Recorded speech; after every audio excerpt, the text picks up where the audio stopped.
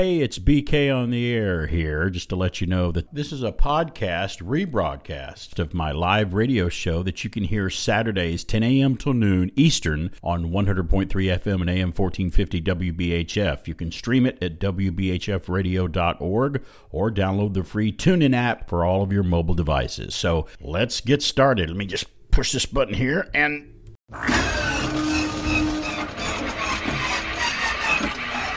Okay, all right. Let's try this again. Here we go. Stand by to receive our transmission.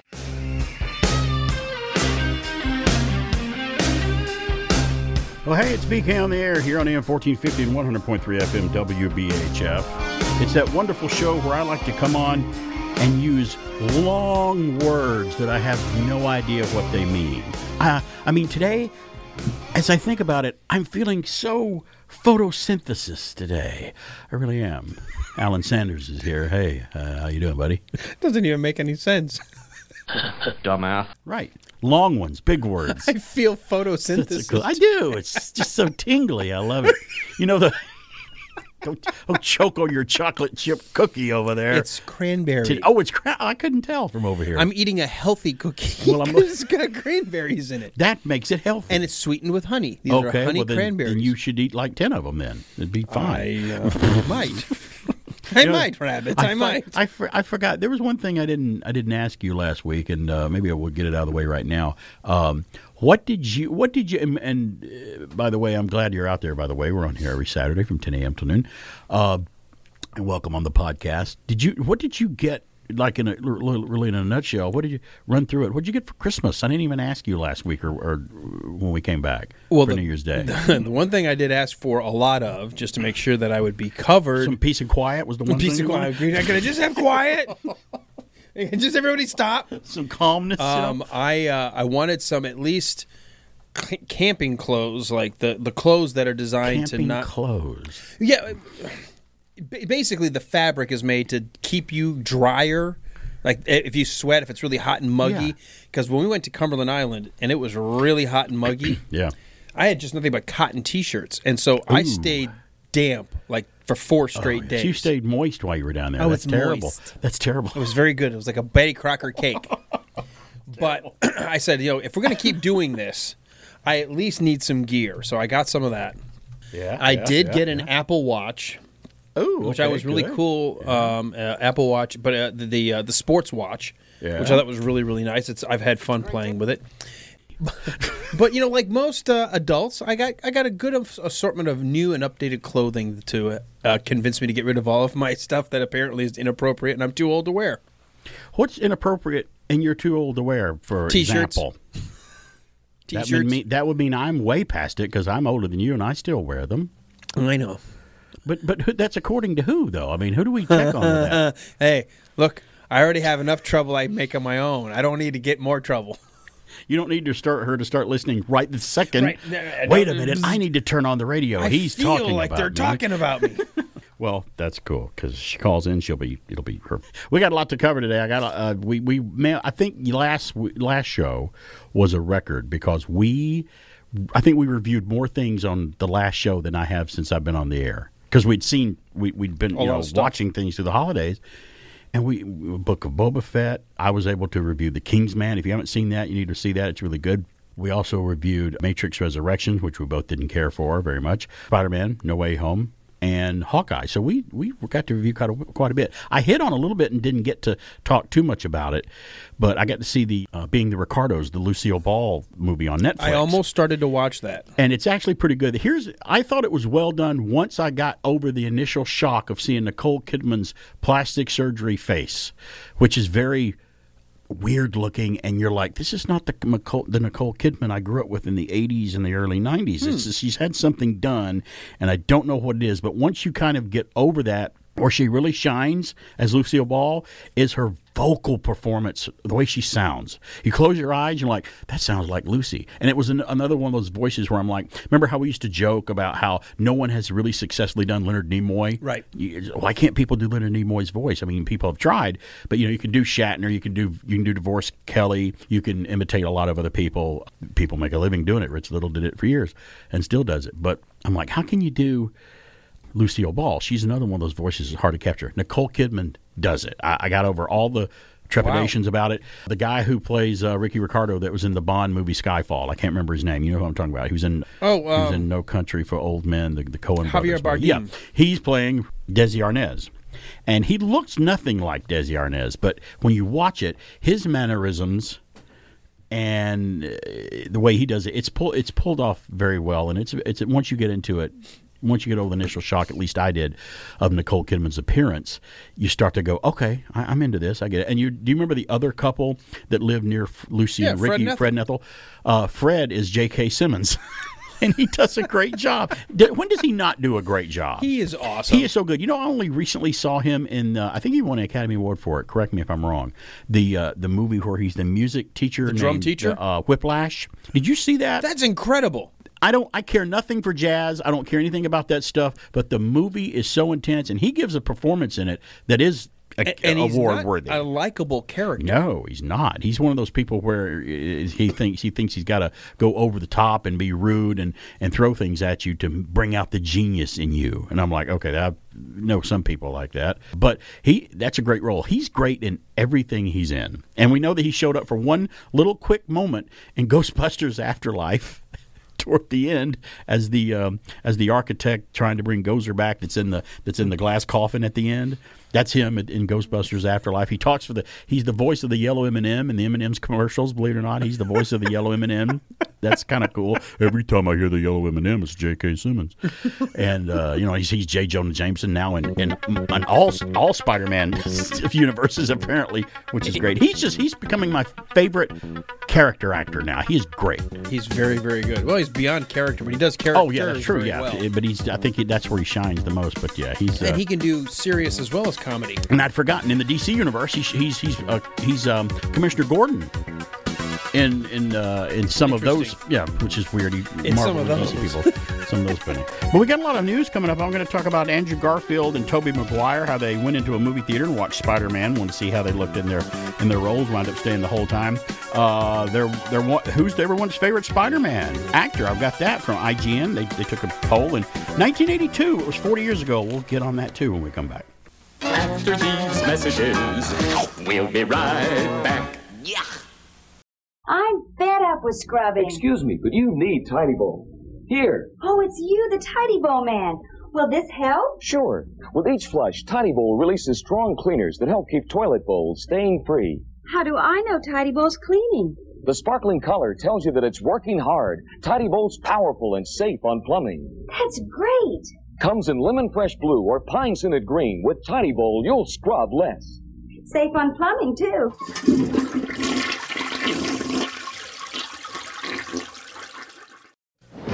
Super Slurpee. Now at 7-Eleven. It's the biggest, boldest, coldest Slurpee to ever quench a thirst. It's the 32-ounce Super Slurpee. And now 7-Eleven has a fantastic summer offer. Every Super Slurpee comes in a free plastic Superman 4, The Quest for Peace Movie Collector's Cup. 8 in all. 32 ounces of Super Slurpee and Superman 4 Movie Collector's Cups. Only at today's 7-Eleven. Sorry, miss. I was giving myself an oil job.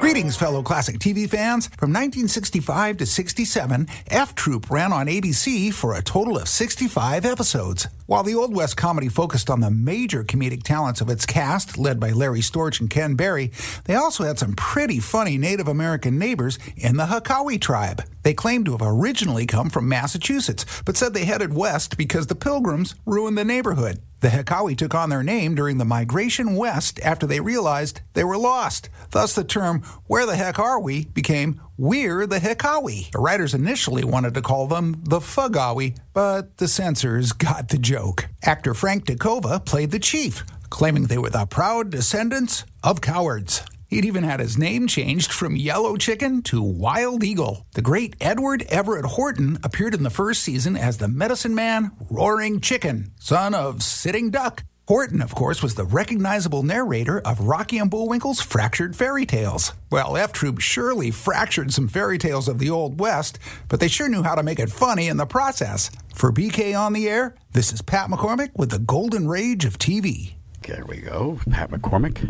He Hey, actually Pat. checked in with us. He's one of those guys where you hear Pat talk and he just sounds like he's smiling. We've said it before, and we'll say it again. You know, I used to I watched F Troop a little bit as a kid, but I haven't got to watch it since then. And to me, it was one of those colorful, fun sitcoms, kind of like Gilligan's Island. You know, This is that fantasy world because you're like, oh, they're during the Civil War, and it was supposed to be, like a fighting the outpost Indians in and the stuff. Old And West. it was all comedy stuff that would never happen. Like Gilligan's Island is fantastical comedy too.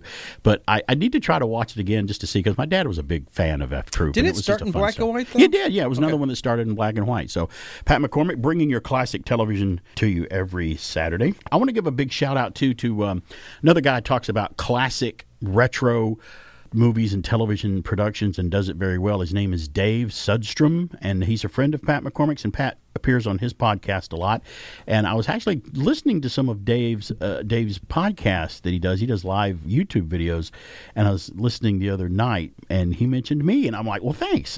I appreciate you mentioning, because, Pat's on there, and it's kind of talks to him about things where he appears and stuff, and he actually tells people he can catch Pat on my show, and I gave a big plug to him. It's that whole podcast pat each other on the back mentality. I just love that. There's no, I don't sense any competition, especially if you're talking about the same genre of stuff. There is no, don't listen to this guy, listen to me or whatever. Right. There's none of that appears in a lot of other entertainment things like that. Podcast people and people that talk about things like that want to tell you about other people that do it because it's just what we do. I mean, we do that. You do it. Yeah, it's definitely like anybody else. It's definitely a much more cooperative environment among fellow podcasters. You get the sense of, hey, whatever I can do to help you, and vice versa. It's just sort of we're all in it together. Well, we also like to talk movies here at BK on the Air, and it's no joke. Once in a while, it's no secret that Alan and I love motion pictures in the entertainment field. We may not like their attitudes that they have about things sometimes and the narcissistic way they act in a lot of ways, but I mean, we're not that way. There's no way that we're oh, look, I broke a nail. Look at that. Oh, jeez. You literally just looked at your nail. I did. I hate that. But anyway, let's get back to talking. Spider-Man No Way Home continues to break post-pandemic box office records, and it's still a gauge that I see that's happening is I'll drive around when a movie's out, and if I haven't seen crowds at a theater in a long time, and all of a sudden when I drive by movie theaters that are local and the parking lot is packed, I know that they're going to see something because they haven't been packed for a while, and they're still packed because people are going to see Spider-Man No Way Home. I have a story here from Ben Henry at BuzzFeed. There's spoilers in this too, by the way, but it's almost 3 weeks. The movie's been out almost over 3 weeks now, so if you don't want to hear any spoilers, I don't know. No, I'm not even going to tell you not to listen. I don't even like saying that. I don't even like those words coming out of my mouth. Andrew Garfield and Tobey Maguire, it's no secret now that they're both in the movie as their prospective Spider-Man from Sony Productions past. They snuck into a movie theater to watch No Way Home on opening night, and I thought this was a cool story. It turns out playing Spider-Man doesn't stop you from being a fan of the movies, as Andrew Garfield recently revealed that he snuck in to a screening of No Way Home with none other than his fellow web-slinger, Tobey Maguire. In an interview with Entertainment Tonight, Andrew said that he and Tobey decided to sneak into the movie theater on opening night without anybody realizing they were there. Quote, I snuck into a theater on opening night and just watched with my baseball cap on and my mask, he explained. In fact, I was also with Tobey. Me and Tobey snuck into a theater together and no one knew we were there. It was just really a beautiful thing to share together, unquote. Of course, if you've already seen No Way Home, you'll know that both of them reprised their roles as Spider-Man. joining Tom Holland's Peter Parker for a bit of a multiverse madness before the multiverse of madness. And it's not a cameo either. Their roles are pretty big. I thought it might have been a cameo. Yeah, but it's you would not. argue you can't solve the problem of the movie without them. Right. I'm glad that they brought him in. And it didn't take much to get Andrew on board with the 38-year-old revealing he was sold from the very beginning. Andrew Garfield is 38 years old now, by the way. That kind of hit me off. Well, he always looked a little too old to play the part in the first place. Well, a lot of people said Tobey Maguire looked too old, too. I didn't think so. He always had that boyish look. Quote, I wasn't expecting to ever have a conversation again after potentially playing Peter Parker, he said in a recent interview with Variety. I felt very excited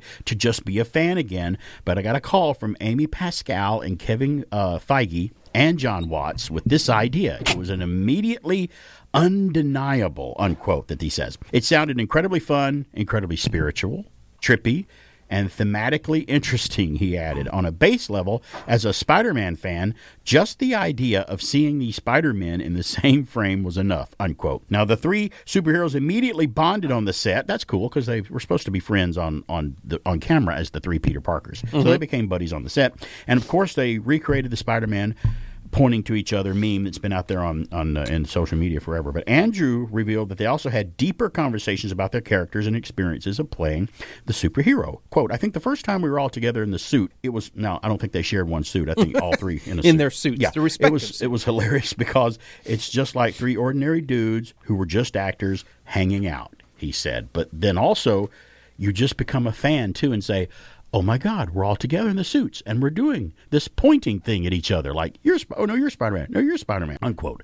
One thing that stood out in Andrew's candid interview with Variety was the revelation that he improvised a line in the movie telling Tom and Toby he loved them and how he was actually feeling while the trio were working together. There's a scene where they're all together and he goes, wait, I just want to tell you guys something. You know, I love you guys. It was kind of a funny moment when Garfield said that to the other Peter Parker, and they were like, yeah, okay, cool. Yeah, okay, sure. And it's great. And that was an improvised line on the set. And I think it's great when the screenwriters and directors don't really have that big of an ego and an actor wants to do that and it's good, they go, sure, we'll leave that in. But, not just anything, because I'm sure sometimes improvisation are best left on the cutting room floor, especially when it comes to language, as we know. All in all, Andrew said he was so grateful for the opportunity to step back into the role of Spider-Man, particularly as he was able to tie up some loose ends from his own franchise with Sony. In The Amazing Spider-Man 2, as we know, Andrew Garfield's Peter Parker is unable to save Gwen Stacy, who dies after falling from the clock tower. Faced with a similar situation in No Way Home, Andrew got some redemption when he was able to save MJ from a similar fate. Quote, I'm just really grateful that I got to tie up some loose ends for the Peter Parker that I was playing. I love that character, and I'm grateful that I got to work with these incredible actors, this incredible director, and Marvel in conjunction with Sony. He finished by saying, it was joyful and a feeling of closure for me. There were so many unanswered questions for my Peter Parker. Where we left it, I got to step back in and get some healing for him. That's a great article. I love that. I like Andrew Garfield. He's not my favorite. He wasn't my favorite Spider-Man in those two Spider-Man films. The first one is better than the second one. Yeah. The second Spider-Man, to me, with Electro, I think it was Electro was in the second one with Jamie Foxx and his Harry becomes the Green Goblin in it. I know why I didn't like the second one, because there's a pair of screenwriters that I really don't care for when they write a movie, and you may know their names when I say it. Robert Orci, O-R-C-I, or I think that's how you spell his name, and Alex Kurtzman. I don't know if those names ring a bell, but they wrote the Star Trek movies that J.J. Abrams did. But everything else they've had a hand in, I just have never liked their type of their screenwriting. I've never been a fan of, and I'm not a fan of that of the second Spider-Man movie that he did. I also think it was funny when they looked at Andrew Garfield in No Way Home, and they both said, you're amazing. You are amazing. And they're making fun of, they're not making fun of it, but that was the name of his movies, The Amazing Spider-Man, which was the name of the original comic. So I was waiting for them to go, was great. But you're spectacular. You're spectacular. I was like, well, okay, come on. Now we can't really say web of, because that really wouldn't work. So it's another right. comic. So there's another Spider-Man story. I actually have yet another one here. Since we're talking about Spider-Man, let's do this one too. I think we got time before the bottom of the hour. Let's try to squeeze it in from IGN.com. Spider-Man Face-Off. The winner has been revealed. Who really is everyone's favorite neighborhood Spider-Man? Now, everyone has their own opinion who their favorite Spider-Man. I've even ran into a couple of people online that like Nicholas Hammond from the CBS television series that Marvel did. And he was in Sound of Music as the oldest Trap kid in that. But in celebration of the theatrical release of Spider-Man No Way Home, IGN asked you to help decide which version of Spider-Man was the most amazing and spectacular, there we go, of them all. Now, after thousands and thousands of web-slinging battles with matchups like Tom Holland's Peter Parker versus Miles Morales from the Spider-Verse and Gwen Stacy versus Spider-Ham, the Ultimate Spider-Man, has been chosen. Who do you think it is, Alan? You want to take a guess? At least in this thing? Coming up on a break here, so I'm probably ready. because Wait. as long as it was and because of how well he did it, Tobey Maguire. Who claimed the top prize? Well, you know what? With a 91.3% win percentage, we will tell you after the break. Oh my God! Okay. I'll tease it. Hey, some of the FM talk show guys do that. They're like, "Oh, I want to tease this and make you come back after a break." Oh, I'll do that. We'll find out who your winner of the Well, guess what? Idol If you're after this. if you're listening on the podcast, you won't have to wait but just a few seconds. But here on the radio, we have to take a break. So we'll take a break. They did poll a lot of people from every person who's played Peter Parker as Spider-Man. So just as a clue, it's BK on the air.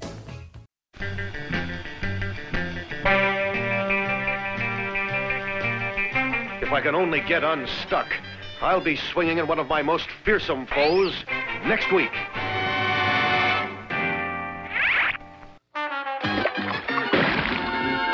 We will return after these messages. There's only one Tic Tac, the original mouthwack. Daddy bought me the best mints money can buy. But nothing matches the whack of a Tic Tac. I drifted for a while. Lozenges, breath mints, but you can't beat the old whack. There are lots of substitutions, but there's only one taste sensation like Tic Tac, the original mouthwack. Now there's a Tic Tac with berry on one side and cherry on the other. A Tic Tac double whack pack. Hey, what do you love about freshen up gum? Love that squirt. What do you love when you bite into one? Love that squirt. Freshen Up freshens breath with a tingly liquid center. One bite squirts refreshment all over your breath. Freshen your breath with Freshen Up. The gum that goes squirt. Love that squirt.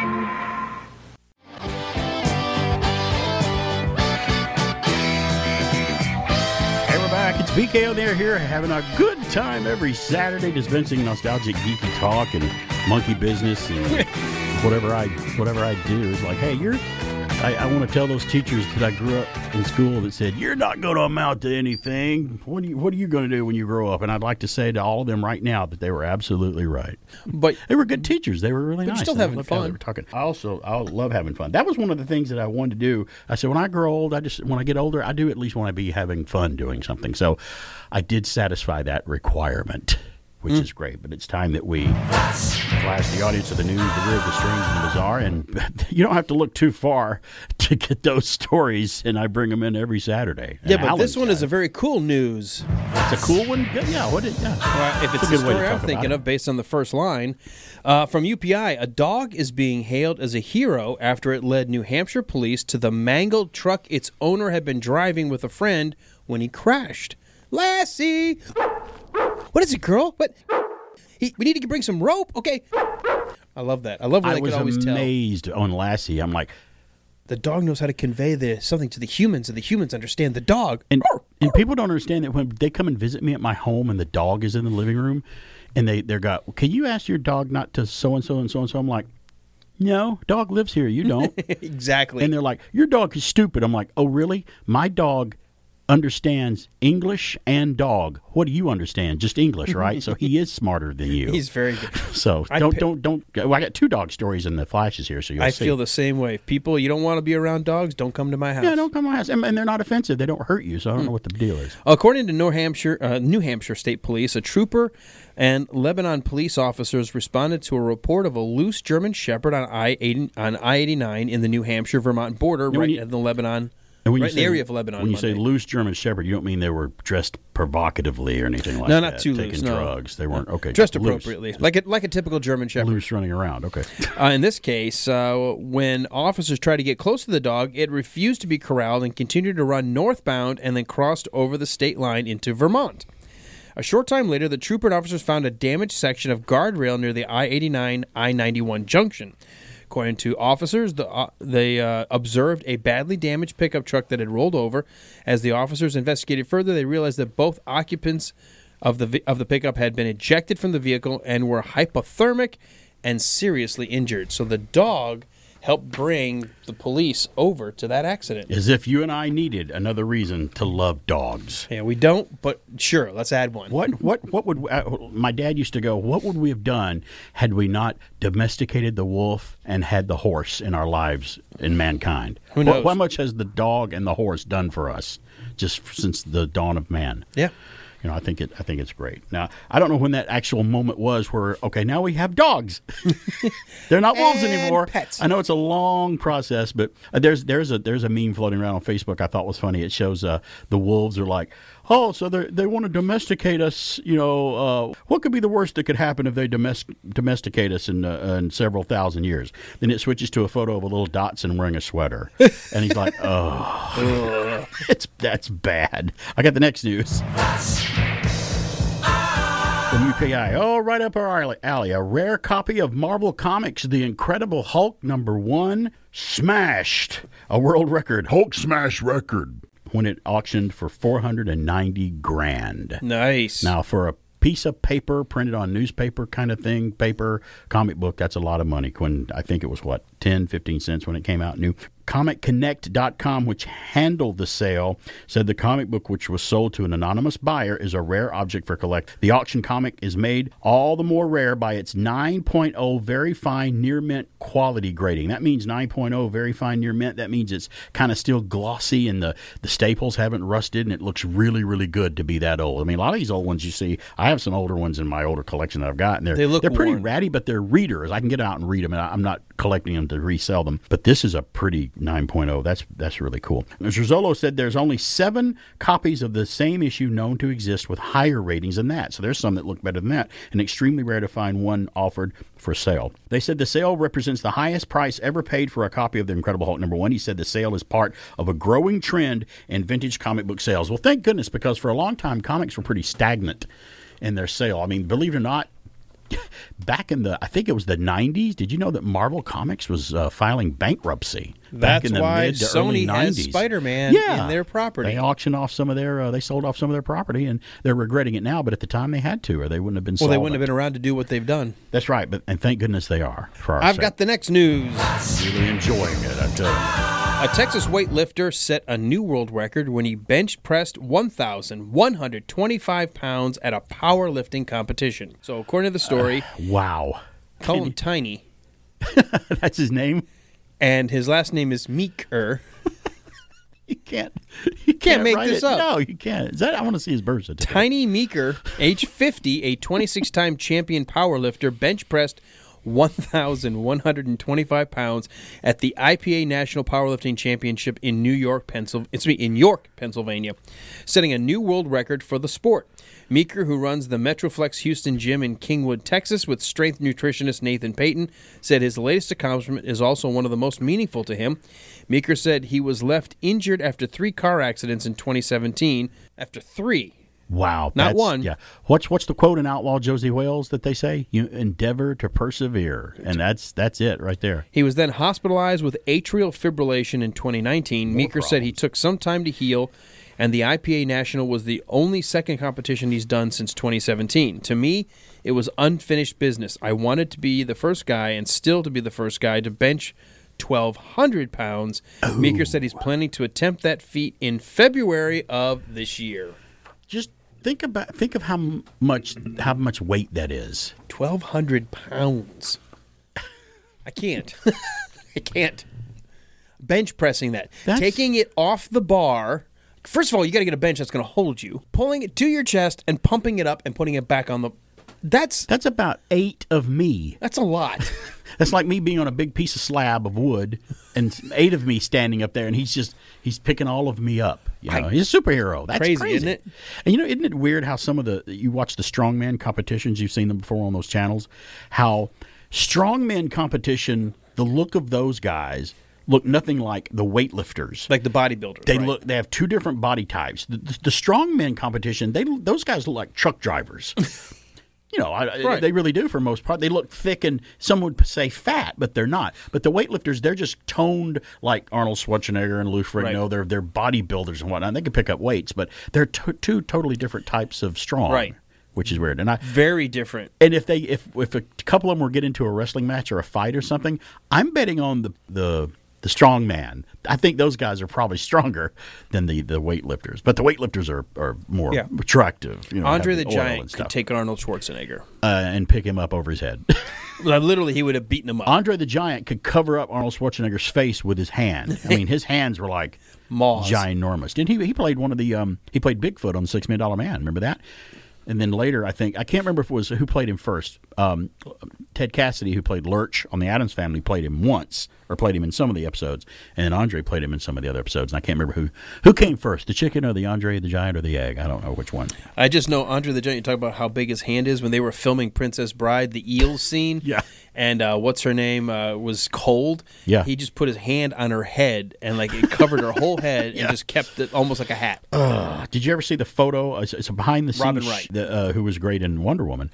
The behind the scenes shot of Conan the Destroyer, the sequel to Conan the Barbarian with Arnold Schwarzenegger. Well, you know that I don't know why Andre the Giant was on the set. He may have played a creature in the film, but he's standing there behind the scenes with Arnold and Wilt Chamberlain. Wilt Chamberlain is in it too. Arnold's tiny compared to those two guys. Dinky.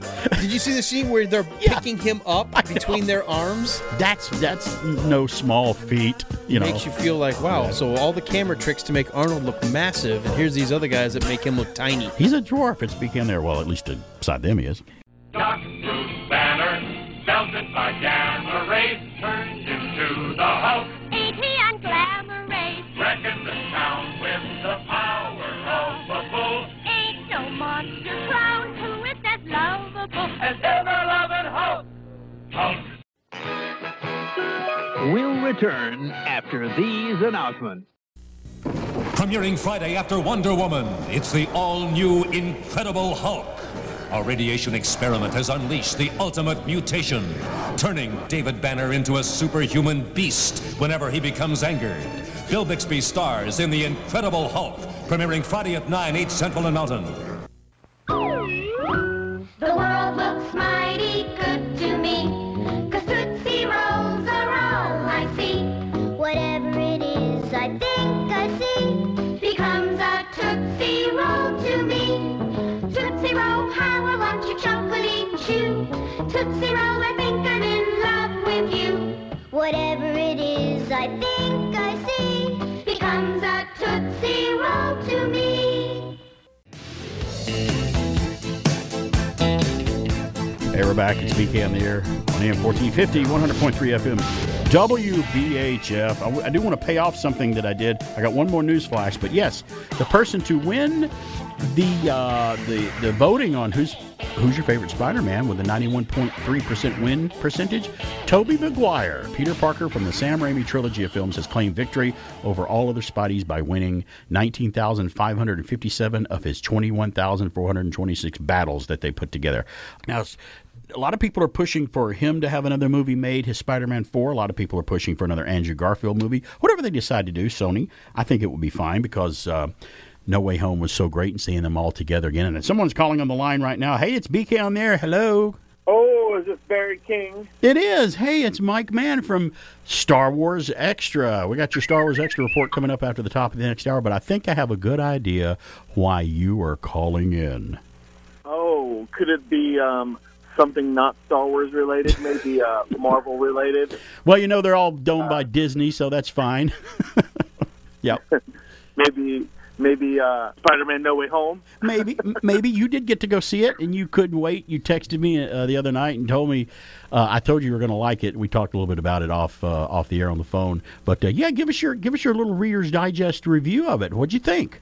Well, I mean, I could get crap for this, but knowing what we know already from the Marvel Universe, from all the Marvel movies they've made, this, to me, tops all of them.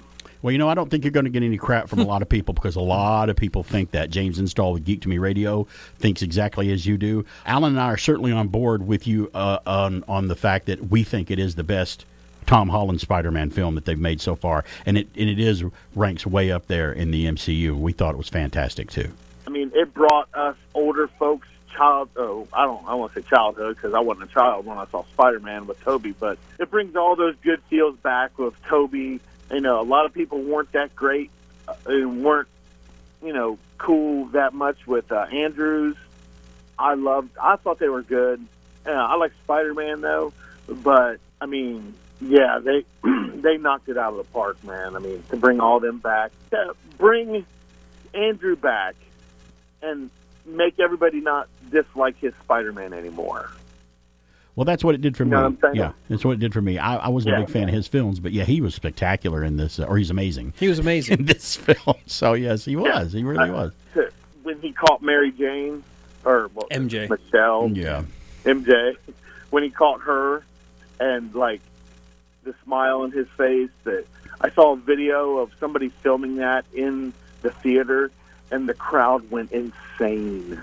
Yeah, very well done. They could have just telling you that. They could have botched it up. I mean, it was a huge thing to try to do, but I'm thinking, I should just sit back and trust the people at Marvel, at the MCU, and all those guys at the helm to know what they're doing. Well, I'm glad that you got to see it.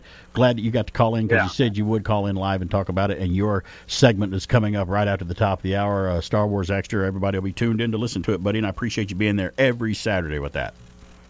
We're all doomed when Kevin Feige retires. When Kevin Feige and Jon Favreau kind of retire, they need to replace them with someone just as good, but it's going to be a hard order to fill. Oh, yeah, those are some giant Hulk-sized shoes, man. They are, yeah. Oh. You guys were talking about the big guy versus the muscular guy. Right. Well, I used to deliver furniture, and I was a tank, but I was not muscular. But I could probably lift up the end of a car. So I know exactly what you're talking about, and I do believe the big heavyweight builder or lifter could take out the real muscular guy. Oh, yeah, for sure. I used to deliver furniture as well, and I know the feeling. We did pick up a car once. Our buddy drove a Volkswagen Beetle, and he was parked in a certain space, and we actually did pick up the back, the front of the car, which is the trunk. The engine's not there, and turned it like sideways in the parking space. We shouldn't have done that, but I think I saw spots, and my left arm started to hurt and tingle after I did it. I shouldn't have done it, but we did it, yeah. At one time, I picked up and carried to the backyard of a couch by myself. Wow. But it was one of those little grainy couches, It was like balsa wood and a little bit of tissue paper. Still. But still, I could say I picked up a couch and carried it. We can't do that so much now, but we can sit on a couch really good in the living room now. Yeah. Oh, yeah. I can really hold a couch down now, even a reclining sofa. Oh, yeah. This is going nowhere. With ease. Well, take care, buddy. I appreciate it, and we'll talk to you soon. Hey, Barry, you guys take care, man. We'll see you guys. All right, Michael, be safe out there. Bye. Mike Mann from Star Wars Extra. Yeah, he said he was going to call in because he did go see it, and he was asking me questions before he went to see it. And he's like, I said, well, do you want me to spoil it for you? I mean, what do you? He goes, I just want to know one answer to one question, and you can say yes or no when I say this. I'm like, okay, that's all you want to know? Okay, what is it? And this is on the phone, the night after I saw it. He goes, Tobey Maguire. That's all he said. And I went, yes. He's like, oh, yeah. And he just was having a fit on the other side of the phone. That's all he wanted to know. And he asked me, and I told him. So it wasn't on the air. Highly suspected, but I didn't see a single spoiler, didn't read a single spoiler. Good for you, yeah. And I was glad that it was actually Andrew that shows up first. Yeah, because, they were kind of saving it, and not all at once. But it wasn't just but a few minutes later that Toby comes in. So I got to tell you, that scene when he's like, how do we know you're real? Crawl on the ceiling. I'm not going to crawl on the ceiling. Like, crawl on the ceiling. I'm not going to crawl on the ceiling. But he hops up with throws pieces of paper at him or something. He has one hand. He's like, "Isn't this enough?" He goes, "No." It's like he's hanging from his fingertips. He's like, "Okay, fine." And then the old woman comes on. I was like, Dios míos. It's just great. It was like I told you after you saw it, and you texted me, and it was because you and I'll text each other when we've just seen something and coming out of the theater. Everybody asked me, "What are you doing?" You come out there. I'm texting Alan. Alan. He wants me to tell him. When it couldn't have been. I don't know that they could have been better. I mean, they did. They didn't go overboard. They didn't ruin anything. They handled it with their own Marvel Cinematic Universe professionalism, which I thought was well done, which is great. Believe it or not, I have one more news. And this is another animal story. A horrific Christmas find turned into 5 new forever homes for a litter of puppies left in a duffel bag abandoned at an Oklahoma Quick Trip gas station on this last Saturday, according to authorities. See, I hear stuff like this, and I just beside myself with anger. Someone allegedly zipped the pups up and dumped the bag on the store's counter on Christmas Day. At least they didn't throw it in the garbage can. The Tulsa Police Department said in a statement, so 4 responding officers from the Mingo Valley Division and a store worker rescued and adopted the 5 of them. So between the Quick Trip employees and the cops, they're all adopted. Good. By all of those people. City animal control workers said the officers chose to adopt the animals directly and did not go through their office. That cut out the middleman. A veterinary partner with the Oklahoma Alliance for Animals estimated that they were about 5 weeks old. So, you know, I don't want to sound like Bob Barker, but if you don't want puppies, there's a way to stop that. Well, number one, there's a way to stop it, and if they're already there, there's a place to take them. Mm-hmm. They'll be cared for, and probably good chance of them being adopted because, you know, like children being adopted, sort of, if I can use the analogy comparison. Kids and a lot of people, for some reason, not me, because in my older age, I want an older, more seasoned dog that's a little more of an adult. You know, I don't want to go through that puppy chewing phase anymore, which I've gone through that. But a lot of people want 3 puppies. years old. Yeah, a lot of people still want puppies. You know, sometimes they want more than one. And I went down the rabbit hole. I saw that, and I started going on YouTube last night, and I started watching videos of kids getting puppies as gifts, like maybe a Christmas present or something like that. And it's so interesting to see. I understand when adults get emotional, and you don't know what. I didn't think crying tears of joy hit you till you became an adult. I'm like, when you're adult and you cry, crying is usually what equated with sadness. Mm-hmm. You cry, you have tears. Your eyes well up and you cry. Well, adults do that, or have been known to do that, when they're happy. And even as a kid, I'm like, why is that person crying when they won $1 million? That should be happy. Well, I found these videos of kids, and they're anywhere between 3 years old up to 12 and 13 years old, opening that little box. Which, you know, the dog it isn't in there long. The videos of them in a box, the dog's not in there for a long time. They're just take the top off. There's the puppy. These little kids started crying tears of joy, and I thought that's great. I've got a video recording of when Lexi, all she wanted was a Labrador. And we got her a Labrador puppy, and that's great. We put her on her bed, and I've got a video where I'm sitting there. I'm like, "Get in here!" She had just come home from school. I was like, "Get in here!" She goes, "What?" Like, you thought she was in trouble. I need you to explain this. She goes, "What?" I'm like, "In your room right now. Explain what's on your bed." She comes around the corner and sees Riley, and she's like, "Oh my God!" Starts crying. That's great, though. You got a puppy. There's like a 15-minute video of just kids getting puppies for gifts, and they're doing that. You know, my favorite videos, though, when I stumble across, is where the husky puppy sees the newborn, and the family has photo documented over the next, 6 years, and they see that the puppy was playing with and then watching over, and now they play together. Oh, I love it when dogs grow up with children. Growing up with the kid. Yeah. It's like, oh my God. And they instantly bond, and they'll, if they're a certain type of breed, they'll protect that kid for the rest. It's the best burglar alarm you could ever have is something like that. Mm-hmm. Unless they're a golden retriever who are just like, oh, you're coming in to rob the house? Okay, come on in. You got something for me to eat? Yeah, Labs. That's lovely. Okay. Hi, a new friend. Why are you wearing black and carrying tools? And the German Shepherd that's in the house with the golden lab is like, don't you understand? He's here to rob the place. Why don't you do something? My German Shepherd is going to be like, move over. This is my job. Let me take over here. You're the kid-friendly one. I protect the house. The Shepherd's like, I like kids. They're okay, but, I don't like kids. They're tender.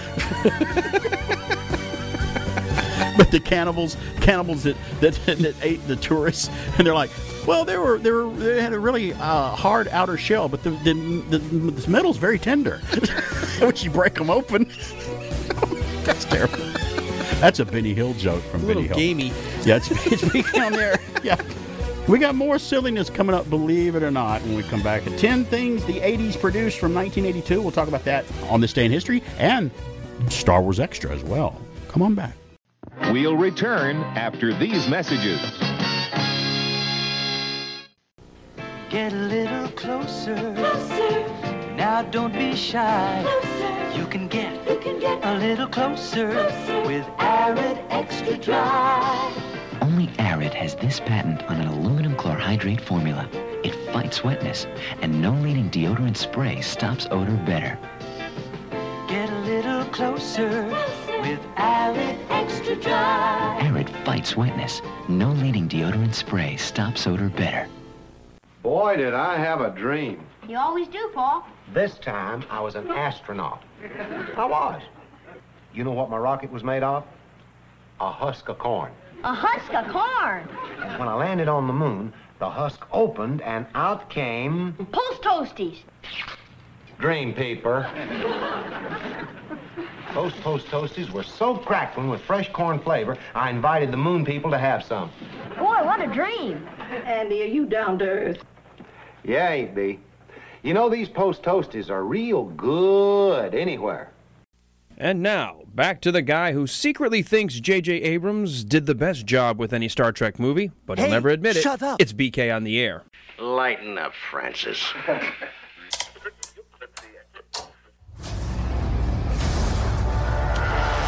Welcome to Star Wars Extra, bringing you the latest from across the Star Wars galaxy. I'm your host, Darth Skippy. Happy New Year, and a Happy New Year it truly is for Star Wars fans. The long wait is finally over, my friends. The Book of Boba Fett is finally with us, and undoubtedly one that's worth every second of the long wait. The first episode debuted late last year and began with a rebirth, if you will, of the iconic Boba Fett as he made his way from the Sarlacc pit after the skirmish in Return of the Jedi, which saw the death of the notorious crime lord Jabba the Hutt. The series explores what happens next to Fett as he becomes a captive of the unique tribe of Tusken Raiders, while also displaying scenes from the series' present day where Fett, with his sidekick Fennec Shand, began to assert the takeover of the former Hutt crime lord's empire on Tatooine. With absolutely brilliant cinematography and over 100 callbacks and references to the episode released to date, the Book of Boba Fett is currently on the long speeder course to become an instant classic. The Book of Boba Fett, starring Tamora Morrison and Ming-Na Wen, is currently streaming exclusively on Disney Plus every Wednesday. I've heard your voice thousands of times. Mine might be the last one you hear. Next, we look at the titles confirmed for release in the upcoming year. The second phase of the High Republic literary series has begun with the release of Claudia Gray's latest novel and masterpiece, The Fallen Star. The Obi-Wan Kenobi series is in its final post-production phase, and it is said to be released on either March or May of this year. Starring Ian McGregor and Hayden Christensen, the Obi-Wan Kenobi series will be released in its entirety, which is awesome. Andor, starring Diego Luna, is also set to debut in 2022. An odd fact has surfaced as Andor Season 3 has already been confirmed. This can only mean that the 12 episodes originally set for the Season 1 will be split in half to make 2 separate seasons. The Bad Batch Season 2 animated series will also make its way into this year's lineup as Clone Force 99 continue to evade the newly formed Empire and their fallen brother Crosshair, while continuing to find their place outside of being soldiers. And the year will most likely wind down with the release of The Mandalorian Season 3. This season will be of particular interest since Din Djarin successfully completed his mission of uniting Grogu with another Jedi, Luke Skywalker himself. Ooh, I like it. Thank you, Darth Skippy. And in our finale segment for this episode, which we will call Sources Say, we look at a few unconfirmed but promising news and leaks. So here we go. Harrison Ford has allegedly been seen filming on the set of The Book of Boba Fett. It is also rumored that his legendary character will be de-aged for the time period, much like Luke Skywalker's appearance in the season finale of Mandalorian Season 2. Emilia Clarke is also rumored to be making an appearance in the series, returning as the leader of the Crimson Dawn Syndicate and Han Solo's childhood love interest, Lady Kira. And finally, the classic Jedi Fallen Order video game is said to be returning with a second installment, with the official announcement said to be forthcoming later this year. April, to be exact, sources say. Based on the previously mentioned releases and speculations, 2022 will absolutely be a year where Star Wars fans will not go without for very long. That's all the time we have this week. This episode was written by Droilag Media, exclusively for Star Wars Extra. Be sure to tune back in next week for all the latest and greatest in Star Warsing. For Star Wars Extra, I'm Mike Mann, and now, back to BK on the air. Thank you, Mike Mann, with Star Wars Extra. Always fun to hear what's going on in the world of Star Wars. And now with the Book of Boba Fett being on Disney Plus, everybody's having a good Star Wars time again, enjoying that show. And I'm enjoying. I haven't seen the second one yet. I don't get to watch things as quickly as I would like now, but that may change in the future. But I'm probably going to watch it tonight when I get home. I'll probably see it today, which is good. Let's do a little On This Day in History while we're talking about it. On This Day in History, January 8th, 1902, New York State Assemblyman Francis G. Landon gets a bill passed to criminalize men for turning around on a street and, quote, looking at women in that way, unquote, on this day in history. I have no idea what that means. Looking at women in that way. That way. Admiration. Thank goodness respect. laws are so less vague now. When they write an ordinance or something, it's like, I don't like the way that you look, so I'm going to criminalize it if you're on the street. So what way did I look? I turned around and I thought I knew her. What's going on? Well, at least it was a one-sentence law instead of a 900-page bill. 1966, the year I was born, on January the 8th, on this day in history, the Beatles' Rubber Soul album goes to #1 and stays there for 6 weeks. Well, it's the Beatles, of course. That's cool. 1968, on this day in history, Jacques Cousteau. Jacques Cousteau's first undersea special on USA Network TV made a big splash on this day, which was great. The whales go boom, boom, boom. 1993, on this day in history, Chaplin, starring Robert Downey Jr., opened on this day in history, which I thought was a great movie about Charlie Chaplin, a biopic about Charlie Chaplin, directed by Sir Richard Attenborough, the old man from Jurassic Park, he's been in a lot of other things, but he's in one of my favorite movies from 1966 called Flight of the Phoenix. I love that movie with Jimmy Stewart, where they build the airplane in the desert and get it out of there, which I thought was great. They remade it, but the original, one of the earliest movies I watched on television as a kid, remember it and loved it. Birthdays today include Stephen Hawking, English physicist, born in Oxford, England. He died in 2018. Today is Larry Storch's birthday, American comedian from the aforementioned F Troop that we were talking about earlier with Pat McCormick. He was on the Larry Storch Show, and God, if I were to name every TV show he was involved in, we'd be here all day. He was in episodes of Gomer Pyle. He was in the remember when you watched the movies that made us about Ghostbusters?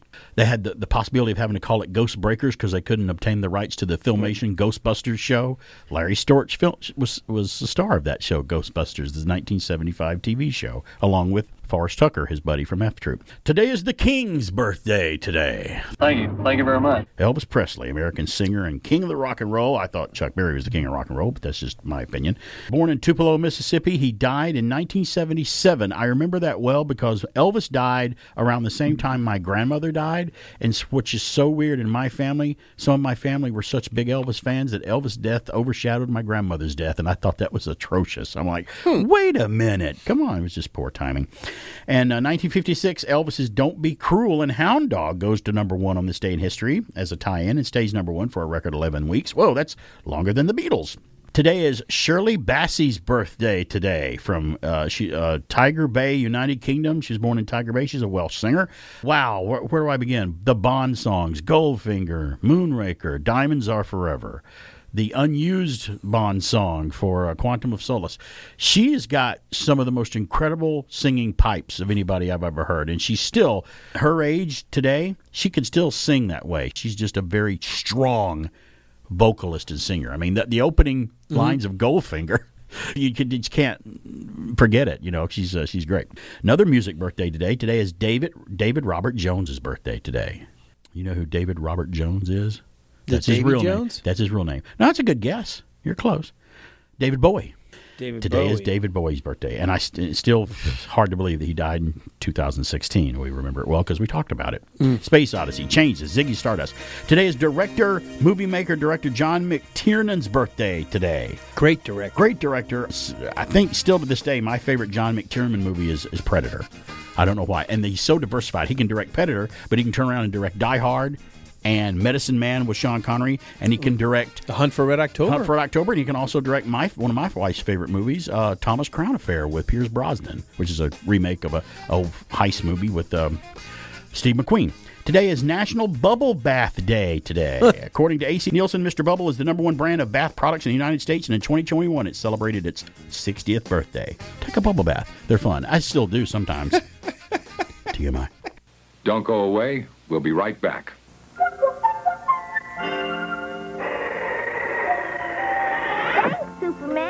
Boy, that sun's hot. I got a headache. I better go home and take some medicine for it. Oh? Sure, I got a lot of stuff in the medicine cabinet.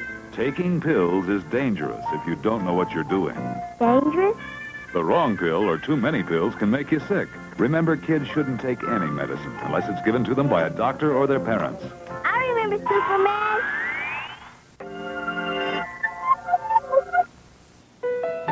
The way some business people spend their time has very little to do with a clock.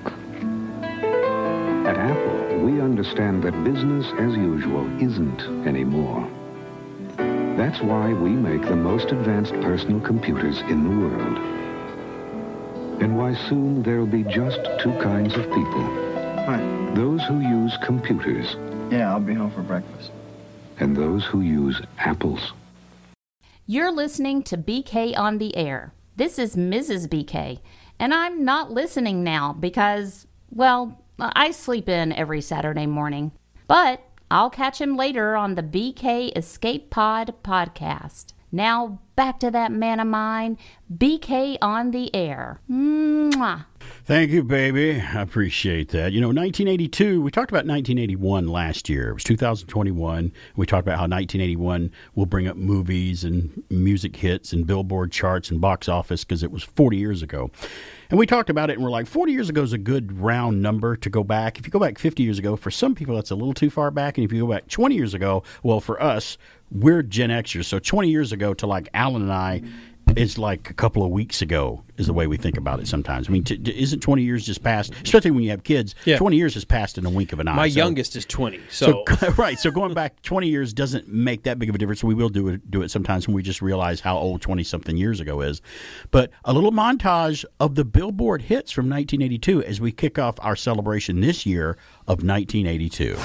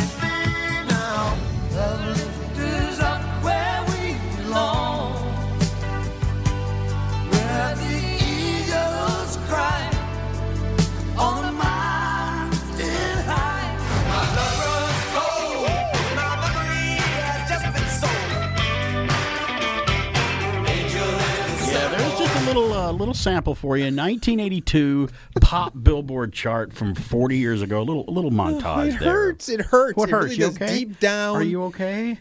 Below my heart. In the, Below my heart. In the cockles, the subcockle area, maybe. Just A little further down. hurts. Okay. Yeah. But those were the movies that really affected me. I'd already been into Star Wars as a little kid, but having seen Empire in the 80s and then Ghostbusters, not Ghostbusters, 82 would be Wrath of Khan. E.T. The extraterrestrial.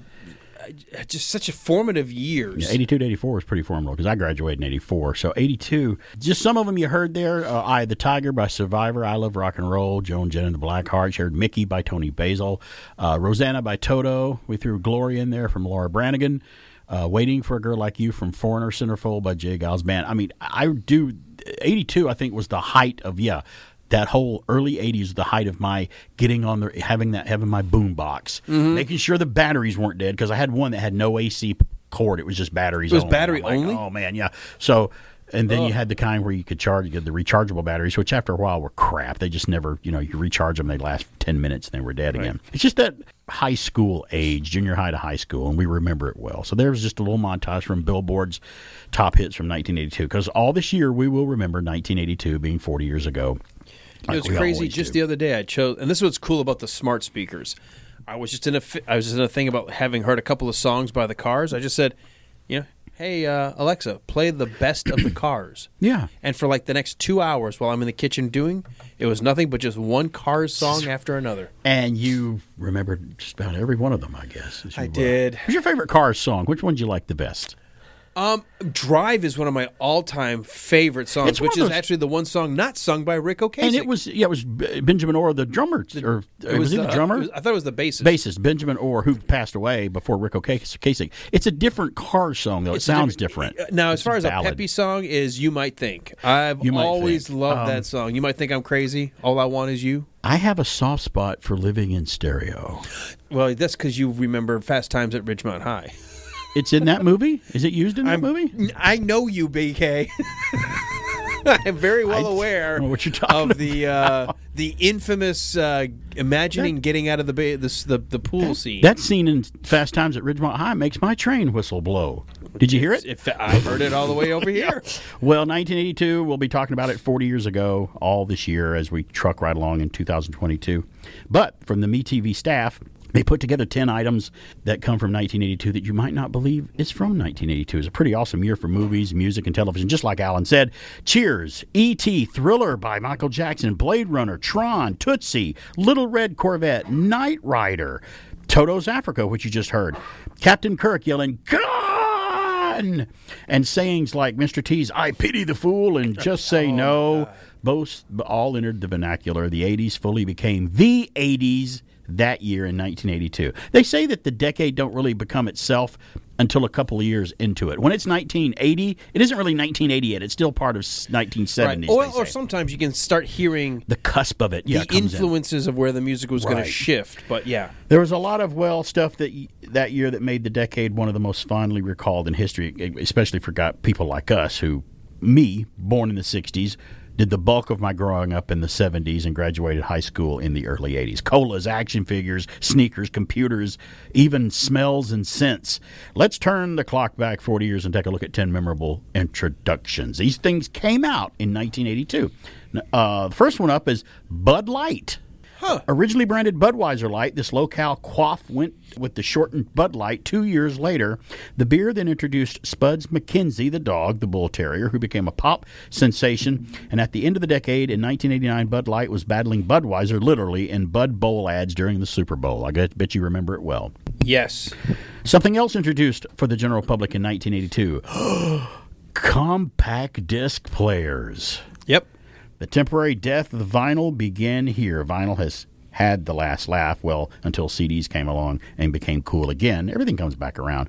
When introduced, compact disc players were insanely expensive, upwards near $1,000 when if you wanted a real nice one when they first were released. They sold, nevertheless. The Sony CDP 101 was the first commercially released CD player hitting electronic shops in 1982. I did not have a CD player to play CDs on until 1988. That's when Really? I finally got one. It took me a while. That's when I graduated high school.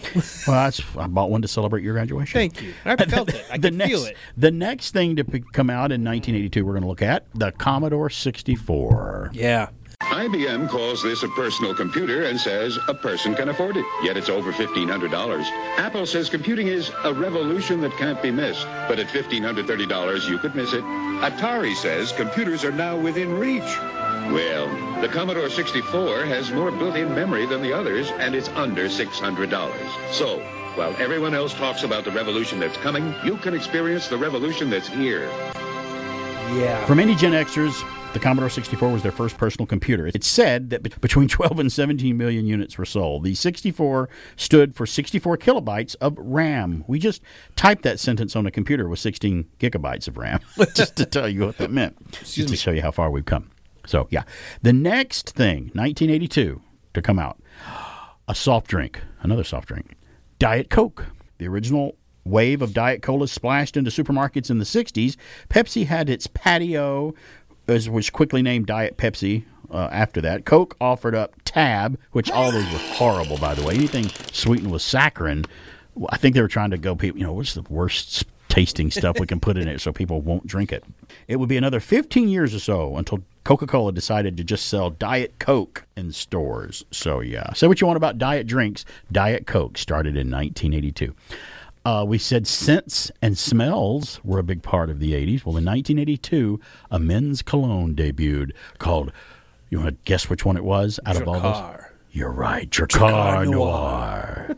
The smell of so many teenage dates in college. It's today's Axe body spray. It is, and I tried to wear it, and I'm like, I hate that stuff. It's terrible. I mean, if something smells bad, I'm not going to wear it. But now I know what to do now. Drakkar was huge, though. Everyone wore it. It is, and I don't even know if they still sell it. I have to look and see. They do. When you get older in life, you get a little wiser and a little smarter. So, do you know, I don't pick out my cologne. My better half does, because she's got to smell it too. And I'm like, well, if you think it smells good, I'll wear it. And she never picks one that I don't like. So I never understood this, but there is a true statement to this. Whether it's perfume or cologne, it changes just slightly with your scent. It does. So sometimes when you smell it in the bottle versus when you smell it on, right, it could be different enough. You need to always try it. And I may spray some Drakkar Noir on my wrist, and it smells different from when I spray it on Alan's wrist. When I was young, because that was everything my brothers were all. I'd spray a puff every night on my pillow to fall asleep. Like, I smell so good. Now, what was the other one? I didn't have Drakkar a lot. I wore Stetson. Remember that one? That was the other 80s one, but it wasn't 82. That's the one where Stetson. you got your dad for Christmas. That's right. An Aqua Velva. From Cable. And High Karate. Aqua Velva. Oh, my Lord. Big more 1982 stuff when we come back. Stay tuned.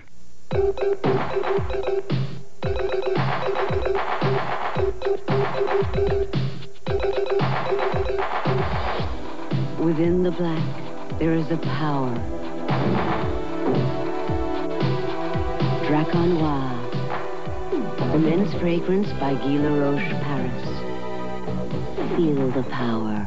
The sleek Drakkar Noir telephone, just $21.50 with any $16 purchase. Available at Lazarus. Give it up! Podcast Magazine presents the Hot 50 Countdown. Hi, it's Rob Actis, host of the podcast magazine Hot 50 Countdown. Join me as I count them down from 50 to number 1, the top 50 podcasts in the land as determined by you, the podcast fans. From true crime, society and culture, self-help, health and fitness, science, and every podcast category in between. The Hot 50 Countdown is here. And don't forget to vote for BK on the Air as one of your favorite podcasts at podcastmagazine.com.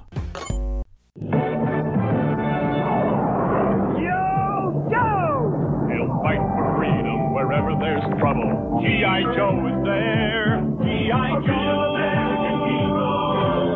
G.I. Joe is there. It's G.I. Joe against Cobra, the enemy, fighting to save the day. He never gives up. He's always there, fighting for freedom over land and air. G.I. Joe, G.I. Joe is there. G.I. Joe is the code name for America's daring, highly trained Special Mission Force. Its purpose, to defend human freedom against Cobra, a ruthless terrorist organization determined to rule the world. He never gives up, he'll stay till the fight's won. G.I. Joe will dare. G.I. Joe, hero. He'll never give up. He'll stay until the fight is won. There's a little G.I. Joe, a real American hero for you there. It's BK on there. We're back. I thought I'd come in with that because we're continuing our list. We've been talking about before we went to the break 10 extremely 80s products introduced in 1982, 40 years ago, and G.I. Joe, a real American hero, is another one of those things. Boomers had their G.I. Joe, the foot-tall America's moving fighting man. Dolls introduced 2 decades later. Their kids would play with their far more fantastic miniature Joes that were smaller, now dubbed a real American hero. The Joes now had their adversaries, Cobra and other people. The cartoon, which you just heard, would follow a year later. You know, the more you know, G.I. Joe. Now, in the 70s, I had the fuzzy head bearded G.I. Joe, the Adventure Team Joes. Yeah, I had the little guys. But it was like Eddie Murphy. Like, you see how they're so angry now as action figures? They're mad because they used to be 12 inches tall, right. 12 foot tall. Now they're 3 inches. You could actually make them battle the giant G.I. Joes. Like, those are mutant guys that are attacking them. Or the smaller Joes were the mutants. I smaller collected G.I. Joe characters. I thought it was so cool to have all these different characters and all their different designations and skills. I thought it was an awesome show. Well, they reinvented it for kids in the 80s, and I think they had to because maybe they were fledgling sales or something like that, because they turned G.I. Joe into, it wasn't an individual, it was the team name. Yeah.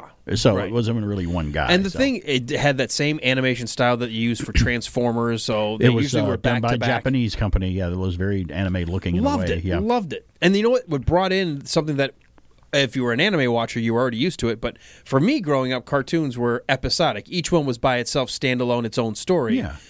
All of a sudden, G.I. Joe or Transformers, you kind of brought things along as if there was a bigger a story arc, right? And characters that if they were damaged, they could still be damaged in the next episode, or if they were trying to look for something, it could take them several episodes to find it. As a kid, I was like, that's amazing. It's like an adult TV show, but it's cartoons for kids. Yeah, the characters were endless, though. The figures, they had one that I liked called Star Duster. He wore a jetpack, and had a laser. He could go out into the atmosphere with his helmet on and his spacesuit and shoot. There was one named, I think there was a G.I. Joe named Mutt, who was a sergeant, who had a dog with him. And I'm like, that was perfect. You get a dog with this figure, which is great. 1982, G.I. Joe, a real American hero. The next up, 1982, in the arcade, you went to play a video game. You could play a lot of them, but the one that debuted in 1982 was Pac-Man's girlfriend, Miss Pac-Man. The first sequel to the global sensation Pac-Man arrived in 1982 and gave the yellow ghost chomper a lover. Mrs. Pac-Man improved on the game in every way. More warp tunnels, bouncing fruit, smart adversaries. It was a banner year for video games, the peak of the first wave of gaming, 1982. Also arriving in arcades and cartridges that year were Q*bert, Pitfall, Burger Time, Dig Dug, Zaxxon, and many, many more in the arcade. And I liked every one of those. I couldn't find, depending on where you lived, you didn't get to see all the video games. You're like, oh, they've got that video game where he lives, but it didn't have it where I live. I had the hardest time finding Burger Time. I saw it a lot on commercials and stuff. I'm like, I didn't really see that one until a few years later at another arcade. So, but everywhere else, Zaxxon, where you're flying the space shuttle looking thing, like a 3D over thing. A 3D landscape. It was really fun. Really fun. Loved Zaxxon. Played a lot of it. Next up, 1982, Nike Air Force One came out in 1982. Sneaker freak culture arguably begins here in 1982. The Air Force One, yes, named after the president's plane, remained a coveted icon in basketball and fashion. It was the Velcro strap, that was Nike Air Force One. Later on, they made fun of you if you had Velcro sneakers. They're like, right. Oh, you can't tie your shoes? That's what was on them. I don't think I wore Velcro ones for very long. Another soft drink. It's funny how Diet Coke premiered in 1982. Well, guess what? Pepsi Free debuted in 1982 as well. Most know Pepsi Free because of the moment in Back to the Future. Marty finds himself back in a diner in 1955. He asked for a Pepsi Free. The disgruntled chef spits back, if you want a Pepsi, you're going to have to pay for it. It still exists today in a way. It's simple caffeine-free Pepsi today, but Pepsi-free just sounds cooler. Maybe too many people weren't paying. I don't know. That's why I just love it's the free. irritation. Well, they give me a tab. I can't give you a tab. You haven't ordered anything yet. Do you have anything without sugar in it? Sure. No sugar? Coffee. Which tastes better than Tab even without sugar, in my opinion. I love it. Homer's sitting at his computer, and he's like, To start, press any key. Where's the any key? I see ESC, Catarrhal, and Pickup. There doesn't seem to be any key. Whew. All this computer hacking is making me thirsty. I think I'll order a tab. Homer. Got one more from 1982. Runts. Do you remember Runts? Yeah, it's little candies, like shape of a lemon. No, sorry, yeah, lemon, lime, cherry, and a banana. When the candy launched in 1982, they came in banana, cherry, strawberry, orange, and lime flavors. Runts. I don't think I ever tried Runts. But I tell you which one I do love. It came out in 82. It came out much later. There was a candy that came out called Warheads. Do you ever had a Warhead? They're so incredibly sour, apple, that it will make you pucker. It's almost painful how sour it is. Oh. But why do we love that? I guess it's just a tingle and a sensation for our taste buds is what it is. It's just we like that. You can give a little kid an incredible, like a little Warhead, and they'll make the horrible face like, pucker. Oh, that's terrible. But give me some more. Yeah. It's exciting. Love them. I still, to this day, will get extreme Sour Patch Kids. Don't you love that like the stuff? Sour Patch Kids are the new thing. I love that My stuff. kids were like, more Sour Patch Kids, sour. Well, guess what? We're going to do this out of order. Instead of continuing to do some articles that I have here that I can easily post on Facebook or do next week and say, oh, we'll get to the quiz, and then we run out of time and we don't get to the quiz. We're going to do the quiz right now. Okay. And if it goes over to the next break, we'll just keep going.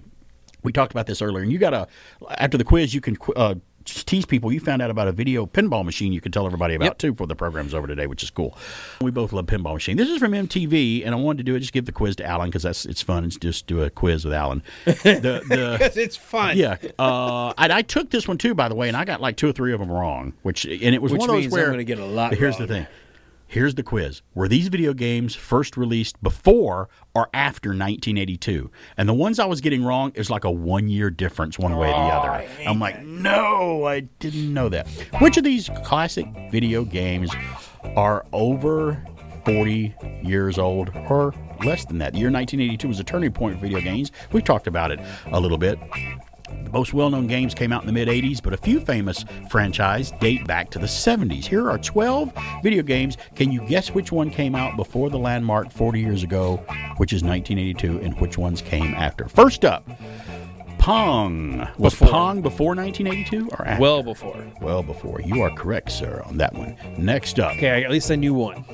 I feel good about myself. You'll do better than that. Next up, do you remember the fighting game Street Fighter, the first one? That was after. Was it before 82 or after 1982? After, and you are putting in the answers here. You're correct. Another good one. 2 in a row. You're on a roll, baby. You're on a roll. I like Street Fighter. Do you remember before Street Fighter, they had one called Karate Champ, which was a little more archaic, but it was fun too. Next up, the aforementioned Pac-Man. That was before. Before 1982. All right, you got that one right. Before 1982. Let's squeeze in before the break. We'll go to The Legend of Zelda. Before 1982 or after? After. You said definitely after. You are correct. Space Invaders. Before. That was easy.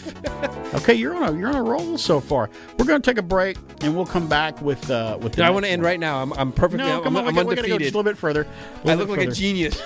Wile E. Coyote, super genius. You got 5 right in a row, but I will tell you this: the 5 that you just got right, I got right too. So guess what? You got some challenges coming up. Why couldn't you let me have my moment? Throw water on your I don't parade. get very many moments, as you know. On your parade, I know. We'll return after these messages.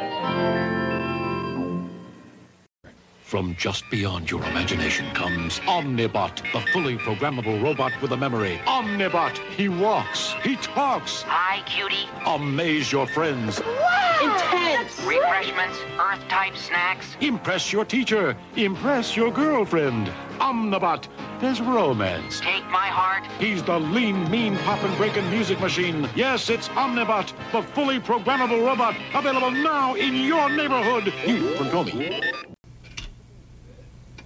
The name of the game is Connect 4. Gotcha. 4 cross. One more game. Object, connect 4 of your checkers in a row while preventing your opponent from doing the same. But look out, your opponent can sneak up on you and win the game. I won. Where? I can't. Here, diagonally. Pretty sneaky, sis. You are acting so weird and Connect immature. 4, the vertical checkers game from Milton Bradley.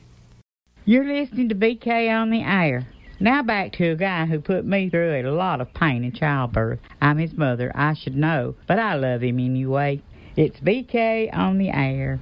Thank you, Mom. I love you, too. I'm actually going to see Mom later today when I get off the air here and check out and head west to go hang out with Mom. I bet she likes the Book of Boba Fett. It's my... Boba Fett. Boba Fett. I don't know Mom would even know who Boba Fett is. You know, I'm like, dang, I got you for Christmas, that Dark Vader that I got you. That Dark back in the Vader. day. She said Dark Vader. She'll be familiar with Vader. But we're doing a quiz on video games, whether they came out in 82 or before or after. I got a quick pop-up one here. I'm going to open with a video game. When you put a quarter in and press play, you hear this.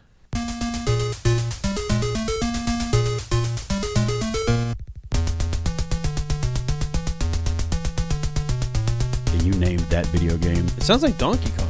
Same soundboard, I'm sure, Yeah. sounds, but I don't know if you remember this or not. But I was going to play the audio of it, kind of as a pop up separate from your questions. That's one called Moon Patrol. Oh no, I don't know if you ever played. Did you ever play Moon Patrol? That doesn't I ring did. any That was one of my bells. favorite games where you controlling this little moon buggy, and you had to jump over craters or shoot rocks or fire at the UFOs above you in this little moon buggy. And buddy, it was great. And when I was playing that game in '82, I'm like, it's never going to get any better than this. This is so awesome. It's like the I'm graphics really are so on cool. the moon. I'm on the moon. I feel so digitized. It's Oh. funny. I have like little sharp edges on the edge of my thing here because it can't make round corners with the graphics. Next up on our 1982 before or after Donkey Kong. Before 1982 or after 1982? Here's where we get a little interesting now in some of them. I think it's before. Before. Alan says before. Correct. Donkey Kong was 81. The 81 was the year of Donkey Kong and Indiana Jones. Only if they could have only met each other. That would have been great.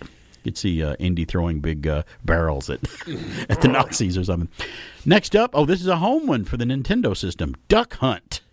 Do you remember Duck Hunt where you were shooting the ducks? Was it before 1982 or after 1982? I love dogs, but I never wanted to shoot a dog so badly than when I was playing Duck Hunt, and he would laugh at me when I missed the ducks. You say after 1982. Correct. You are on a roll, man. You are correct. Okay, next up. One of my favorite, if not my favorite, video game, coin-operated video game of the 80s of all time. Asteroids. I played. Before. If I could have the quarters back that I put in Asteroids games. Oh, the fact that they had the physics of drift and I was afraid to ever move my ship because I'd never get it back where Or I if you hit wanted. hyperspace, you don't know where you're going to pop up when you're in trouble. Or Have you later. ever hyperspaced in front of the meteor you were trying to avoid? Asteroids Deluxe, the sequel game that came out a few years later, was fun because it had a shield instead of hyperspace. You can put your shield which was on, great. yeah. Did you say before on that? I said before. You said before 1982. You're right. Yes. You're at 100%. You really want to stop now, don't you? I always want to stop when I'm winning. Do you remember the one where you could play the sorcerer or the little elf or the Yeah, it was on like a four. It's got to called play 4 Gauntlet. players. Do you remember Gauntlet? Yeah. When did Gauntlet come out? After 1982. I put it in. Oh, released in 85. So yeah, that one was much after. Not too many more. Next up, Dragon's Lair. Oh, after. I can't tell you the amount of money 1982. I wasted in Dragon's I did Lair. too. And Space Ace, too, the other one that did it. Space Space Ace. Ace was great. And there was another one called Cliffhanger, which was anime that I put a lot of money into. It was those animated games off Laserdiscs. They were fun. Look, and you really I had to love- play them up to a certain point till you learn how to I go love further. Dragon's Lair so much that when it came out finally for your computer on CD, Yes. I got it and played for like 12 straight hours till I finally memorized every pattern. Because what they would do, which would tick me off even in the arcade, to just give you some variety, they would mirror swap the scenes. So Right. if your pattern was left, left, right, the next time it would be right, right, left. And you'd be like, oh no, they've swapped it, because you would get so used to seeing the start of the animation, would pay attention. Right. Okay, is it just shifted a little left because Yeah. it's been swapped mirror? And don't always count on that little flash to tell you where to go. Sometimes Right. something would light up and like, hey, Trying grab to the give you a rope. direction where to head? Yeah. Hey, my sword lit up. Hit sword. You know, it didn't always work that way. Next up, Missile Command. Which was Before another great- 82. Before 82. Before 90. I loved Missile Command. You're right. Yeah, Are I you played gonna- a lot in okay. the arcade, and I loved it on the Atari 2600. Next up, Mario Brothers. Mario Brothers. When did Mario Brothers come out? Was it before 82 or after 82? You're going to be so sad the first one you missed because you're perfect so far. You're perfect so far. I think it's You're after. perfect so far. You I think the it's Mario after. Brothers are Is after. that your final answer? Yes. Okay. You're correct. 1983 for Mario Brothers. Guess what? There were only 12 of them. You got 12 out of 12 correct. I was a gamer. I played video games way too much. I still play video games, dude.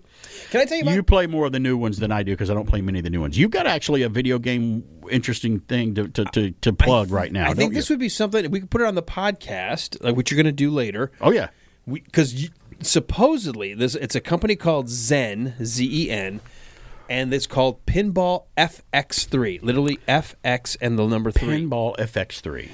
This is supposedly one of the big marketing things behind it is it's cross-platform. So if you created a tournament, let's say you wanted to create a BK on the Air tournament, and you had a table, and you have to have the tables, which that's how they make their money. You buy the tables in packages and bundles. It does come with at least 2.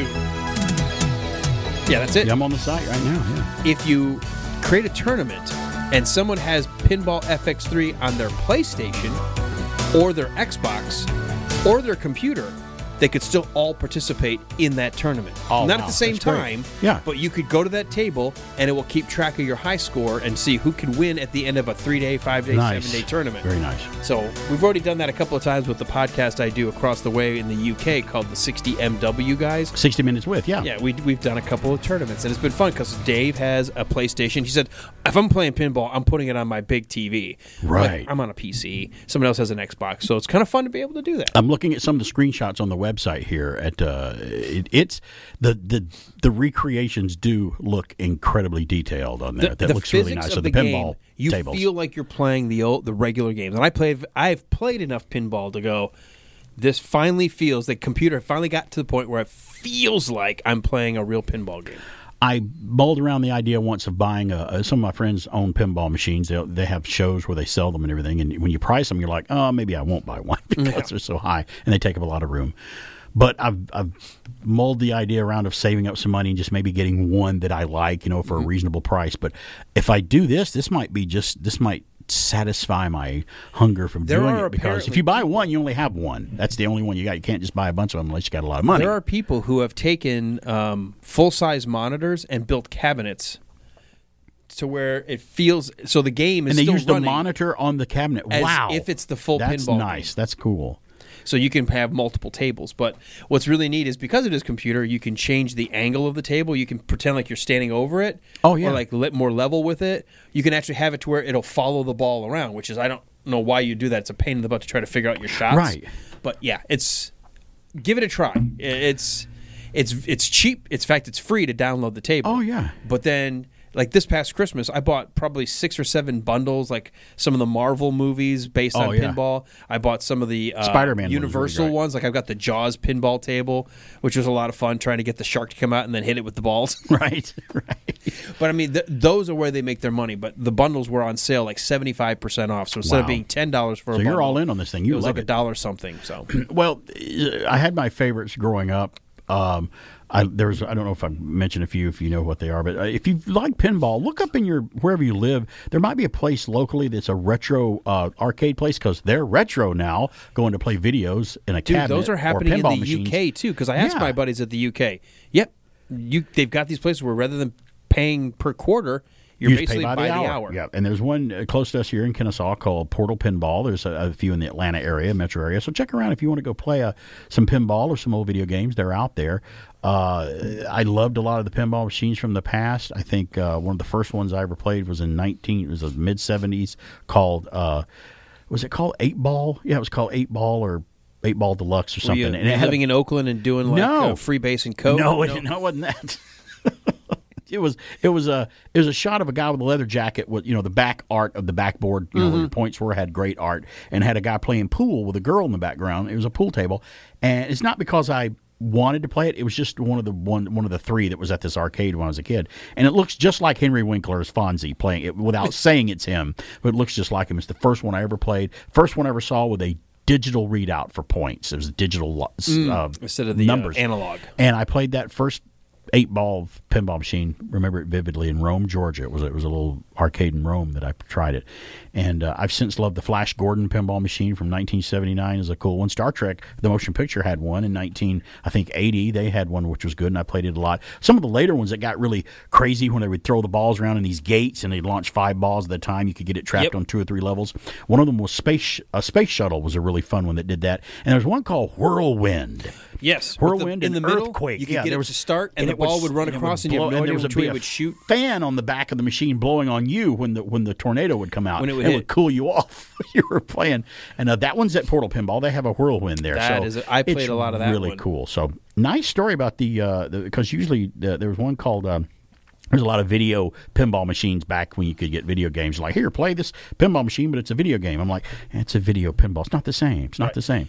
But Give you it a say try. this was pretty cool. It looks great on their website. I think visuals, I'll try it out. the effects, the most important thing, the physics of the game. It feels like, because I'm used to controlling the ball, slowing it down or giving it a little small, and how hard you hit your shift key will determine how hard you're hitting the power of your flipper. And I'm like, this is amazing. I've been hooked. And I got the Star Wars package. There was a bundle of Star Wars, and I was playing the Return of the Jedi one. Right. You have all of the sounds from the movie. Oh, so they've got nothing's copyrighted. They got all the sounds and everything. I mean, it's part of the Star Wars. That's great. thing. And when you hear the Emperor's like, you've chosen, so be it, Jedi. And what's kind of neat is they actually can do this, since it's a digital video game versus an actual pinball table. They'll have side table quests. One of the things when you activate the speeder bikes, you then go to a mini table, and you'll have these different paths, and and in the meantime you see an animation of a speeder bike in front of you. You're trying to hit the right path to move your speeder behind him, then shoot up the middle to shoot him. Wow, that sounds great. So you got these Hey, adventures. if you get me hooked on this, I'm going to blame you for it, especially if I spend any money on it. What I'm saying is you and I could then have tournaments with each other. You could play, yeah. Hey, I'm pretty good at regular pinball. I don't know how good I'll be at this, but I was pretty good at pinball. I'm digging it. Depending on the machine. Well, then here's the thing, the fishtails you get for free. Remember fishtails? Yeah. It's exactly like the Bally line. They're all recreations of the original Bally tables. Bally and Williams were two of the biggest. It's awesome. Pinball. It brought back so much. I just played for probably 4 straight hours just trying to learn that table again. That's great. Well, we've come to the end of another program. Alan, thanks for being here. Always have a good time with you every Saturday. It's always good. We'll see for everyone as long as it lasts. Next Saturday. That's right. I always say that about everything. Nothing's guaranteed. See you on the podcast. We turn it into a podcast on Anchor, Spotify, YouTube, and SoundCloud. It's BK on the Air. Have a great week.